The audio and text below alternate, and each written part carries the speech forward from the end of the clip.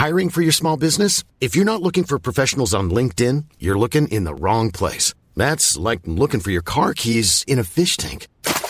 LinkedIn helps you hire professionals you can't find anywhere else, even those who aren't actively searching for a new job but might be open to the perfect role. In a given month, over 70% of LinkedIn users don't even visit other leading job sites. So start looking in the right place. With LinkedIn, you can hire professionals like a professional. Post your free job on linkedin.com/people today.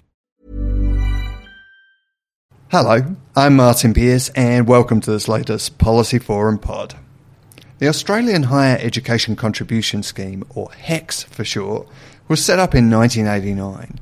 It aims to give people the opportunity to access education but repay the cost of that education only once they hit a particular earnings threshold. It's set at around $54,000 per year at the moment. It was a landmark piece of public policy and has been very successful. But in the last couple of weeks, HECS has been hit in the news for all of the wrong reasons.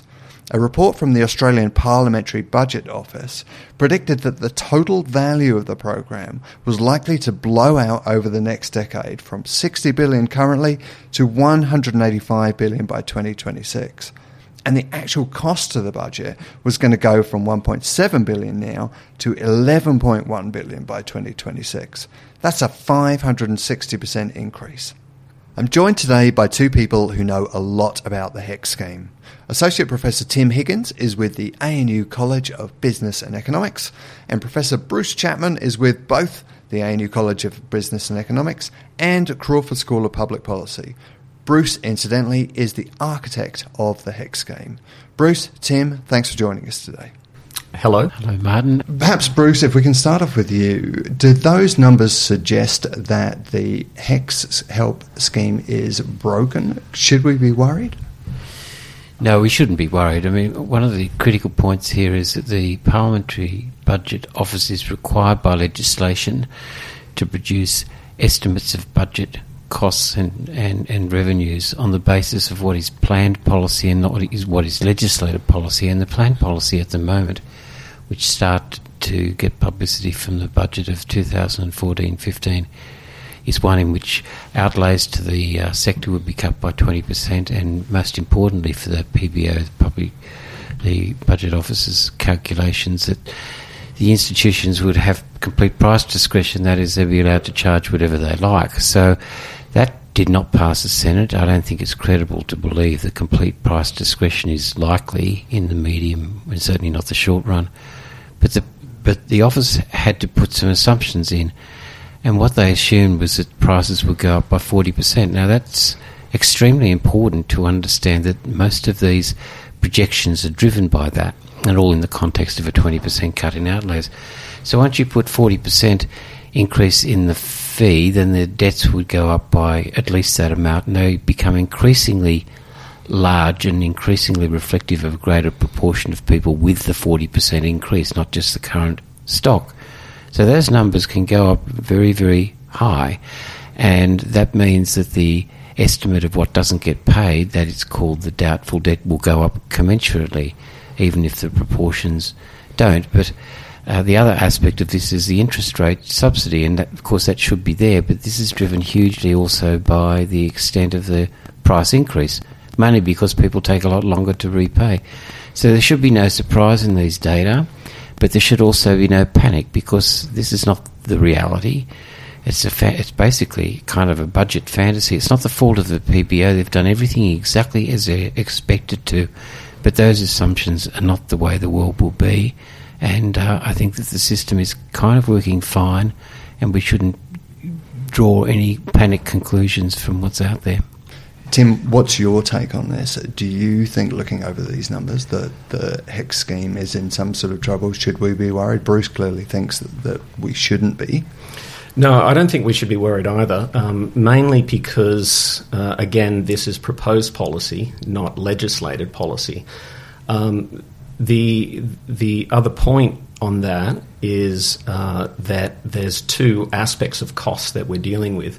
There's HECS costs, or HELP costs, which refer to the doubtful debt and the interest subsidy that Bruce has spoken about. But there's also direct subsidies. There's also the direct contribution that government makes to higher education. What the PBO reports is how HECS costs are going to go up. What it doesn't report is how direct contributions or direct subsidies will go down, and they will go down by 20%. So it could be that the net position for taxpayers is close to zero as a consequence of deregulation. On the other hand, it could be that the costs associated with HELP far exceed the reduction in the direct subsidies. And that's one thing that the HELP that the PBO report kind of hints at. It hints that the costs associated with deregulation will increase HELP costs to a point that might even outweigh the reduction in taxpayer subsidies. This happened in the UK. In the UK, they increased fees from around £3,300 to around £9,000 per annum. And as a consequence, HECS debt, or the equivalent to their HECS, costs went up 40% or thereabouts. And modelling by the Institute for Fiscal Studies has shown that the increase in income contingent loan costs associated with the higher loan prices would more than offset the reduction in direct subsidies that the UK has moved to as well. So although the UK was trying to shift costs to the individual student, the net position to the taxpayer might actually be worse than it was under the original scheme. I see. So there's an element of sort of economic swings and roundabouts to all of this. That's right. This is being talked about in terms of something that will be approached in the Australian budget, which comes up in a couple of weeks' time. And one of the ideas being mooted is that the threshold which people actually start paying back their HECS debt will be lowered. I think it's sort of $54,000 at the moment. If you own over $50,000, you start paying it back. And the discussion is whether you bring that down to sort of $40,000. Tim, does that sound like a sensible policy idea? I think it should certainly be looked at. Bruce and I have spoken about this in the past, and the current threshold seems to be quite high, but moreover, the repayment rate that individuals have to pay when they reach that threshold is quite high. If there is going to be a reduction in the threshold down to $42,000, as some have been speculating, then I think it's important if the repayment rate, the amount that an individual has to pay if they reach that threshold, is also a lot lower than it currently is. Only then would those repayments be affordable. One of the reasons to consider a reduction in the threshold is at the margins, at the point where that threshold kicks in, you get bunching. You get bunching and individuals potentially intentionally reporting incomes below what they're actually genuinely earning in order to avoid repaying. Just to clarify, what exactly do you mean by bunching? So you get a lot of individuals just below that repayment threshold reporting incomes. So you get this like spike in incomes below the $53,000 or $54,000, which suggests that there's individuals intentionally reporting less than that minimum threshold in order to avoid repaying. Now, there's increasing evidence that that's an economically material effect. One way to reduce that effect is to charge a lower threshold and a lower repayment rate. Bruce, what's your take on that? Well, you can actually... What's going on here is that people are able to have a certain amount of tax deductions, and they'll take them into account if it's desirable to do so. And if you can get under that threshold with the tax deductions, that will allow you to do it. And it is a bit, as Tim said, there is bunching. We know that's happening. We also think that the year after, basically, people, it's not in their interest to keep on doing this. They can keep on saying, we don't want the promotion after all, we just want to avoid paying this. But most of them come back.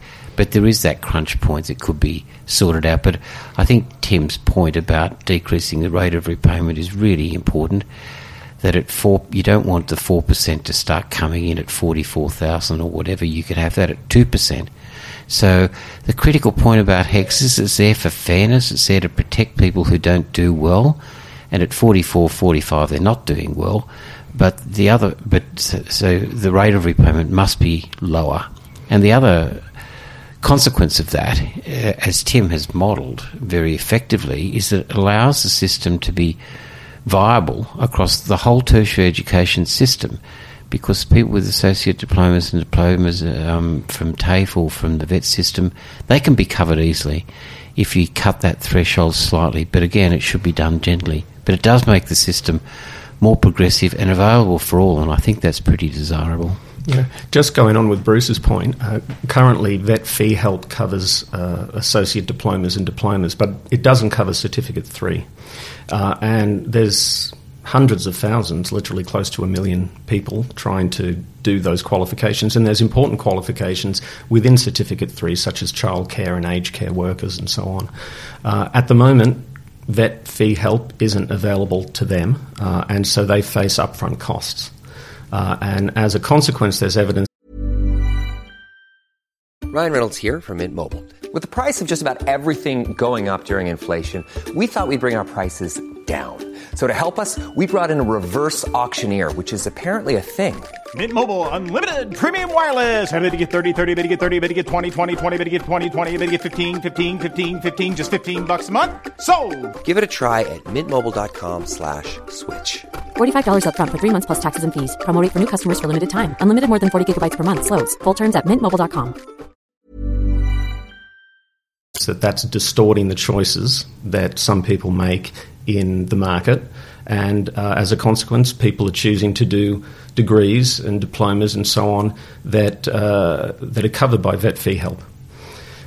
So if we are going to extend VET fee help into those lower VET qualifications, as Bruce and I think we should, then there is the affordability issue. The average VET student and VET graduate doesn't earn close to what the average university graduate earns. And the question then is, what is a sensible repayment threshold for VET graduates? Currently, based on their income, or based on the average income for a VET graduate, 40 to 50% of debt will not be repaid. And I think by most people's reckoning, that's probably unaffordable for the taxpayer. Those are pretty significant numbers. I mean, obviously, with it being front and centre in the media's thoughts, and with it likely to feature in the upcoming budget, there's an opportunity here for policymakers to tweak and reshape the HECS help scheme. Perhaps, Bruce, if we start off with you, in an ideal world, what sort of changes would you like to see to the scheme, or does it need to change at all? I think your word tweak is the right word. There are changes that can be done at the margin. I mean, this system is not broken. It's not even in trouble. But as you might have implied from the PBO's calculations, which has said it's not their fault, they had to do it. But I think cutting that first threshold bound down, maybe 45,000, but also the rate of repayment, that's important. The government has instituted policy changes to get some of the debt back from people who've gone overseas. I think that's a really progressive and significant thing. 25, 26 years, nothing happened. And Tim and I have calculated that that's been an overall cost of something like 800 million, perhaps even more over 25 years. And it's extremely inequitable. So they're progressive and important changes, but the more radical ideas out there, which I think we don't really need to think about, like making the basis of repayment household income, that is so complicated, I wouldn't go near that one. If we thought the system was really in trouble, then you'd want to do something radical, but it really is not. And one of the ideas that frequently gets bandied around in the world of HECS help is the idea of recovering from deceased estates. Is that something that you would like to see go ahead? Is that something that is equitable and sensible? That was recommended, it was suggested to John Dawkins at the time all those years ago, and it was taken off the table extremely quickly because he said, what do you mean introduce death duties? Like, don't you people know anything about politics? So the politics will be profound on that. But I also think we don't really know what would happen to people's reallocation of their assets. So if I had a HECS debt and I was a bit crook, I thought, well, I don't want that taken out of my estate. I might just transfer wealth right now. And so until that's modelled properly, I don't think we've got much of a handle on this. But my guess is it's not going to be a very productive way to go. I think related to that is the question. The question is help as it currently stands unaffordable. Are the costs too high? And I don't think there's evidence that the costs are too high. Again, the PBO report is reporting high costs under the assumption that deregulation occurs. Well, by all accounts, deregulation is not going to occur, or should not occur. And I suspect the projections of help outlays will be consistent with what they've been in the past. And by all accounts, it's been affordable in the past, and I think it'll remain affordable. And I'll just take up that point about the existence of cost. That's not a big deal. This system was designed to cost taxpayers a bit, and around 20% we can kind of live with. Think about what this system is. It takes away upfront costs for participation, and it says to people, if you don't do well in the labour market, it's covered. And so it was always anticipated and expected that some figure, maybe 20%, would not be repaid. And it shouldn't be seen as a default. It shouldn't even be seen as kind of a taxpayer cost. It's basically a feature, a necessary feature of the system. The other thing to point out is that this is an investment in education for the country, and although it's very, very difficult to measure those public externalities, the public benefits from higher education, all attempts to do so have suggested that it's a very, very good investment of taxpayer money. Bruce, I'd like to finish off, if I could, by just getting you to imagine a world without HECS help. Where would we be now? What would that mean to Australia and Australians? And what alternative systems are there in place for helping people through higher education?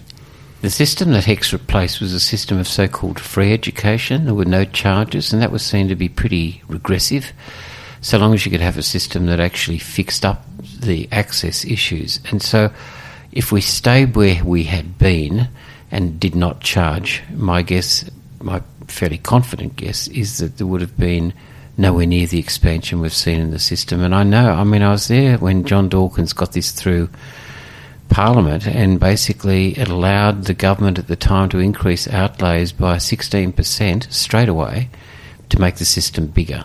So I think that the system has been bigger because of the revenue, but there might have been another type of system rather than an income contingent loan. We could have had the US system. You need financing intervention here because the banks won't help because it's too risky. So we could have had an American system where the banks are involved but with government guarantees. The problem with that is that people will be repaying on the basis of time and not necessarily their capacity to pay. And what this means is repayment hardships and difficulties for people at the bottom ends of the graduate income distribution, and moreover defaults. And defaults are a big deal. They ruin people's credit reputations, and we can avoid all that because we've got contingent debt. Tim, anything to add to that? What has HECS Help contributed to Australia? Well, I think part of the measure of success of HECS Help, 2 points to make.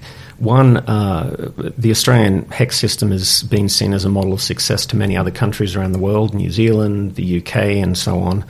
And I think that says a lot to the worth of the policy. Well, one of the things that Tim did, he's too modest to say this, but he did a PhD on extending contingent loans in other areas and how you model that, in particular for paid parental leave. So one of the benefits of the system was that it kind of is a template for other economic and social reform policy, including Tim's work, but there are other possibilities out there as well. And we kind of get that now, and we didn't get it before. It's fun. Well, I think the only other point to make is we're really at a critical juncture. The election is not far away. Minister Birmingham has announced very recently that, I think it was only yesterday, that there will be more announcements about the proposed new higher education policy before the election. As far as we're aware, deregulation is still a potential policy. So I think it is important to again emphasise what the PBO report shows, and that is that under the proposed reforms, help costs will be very, very high.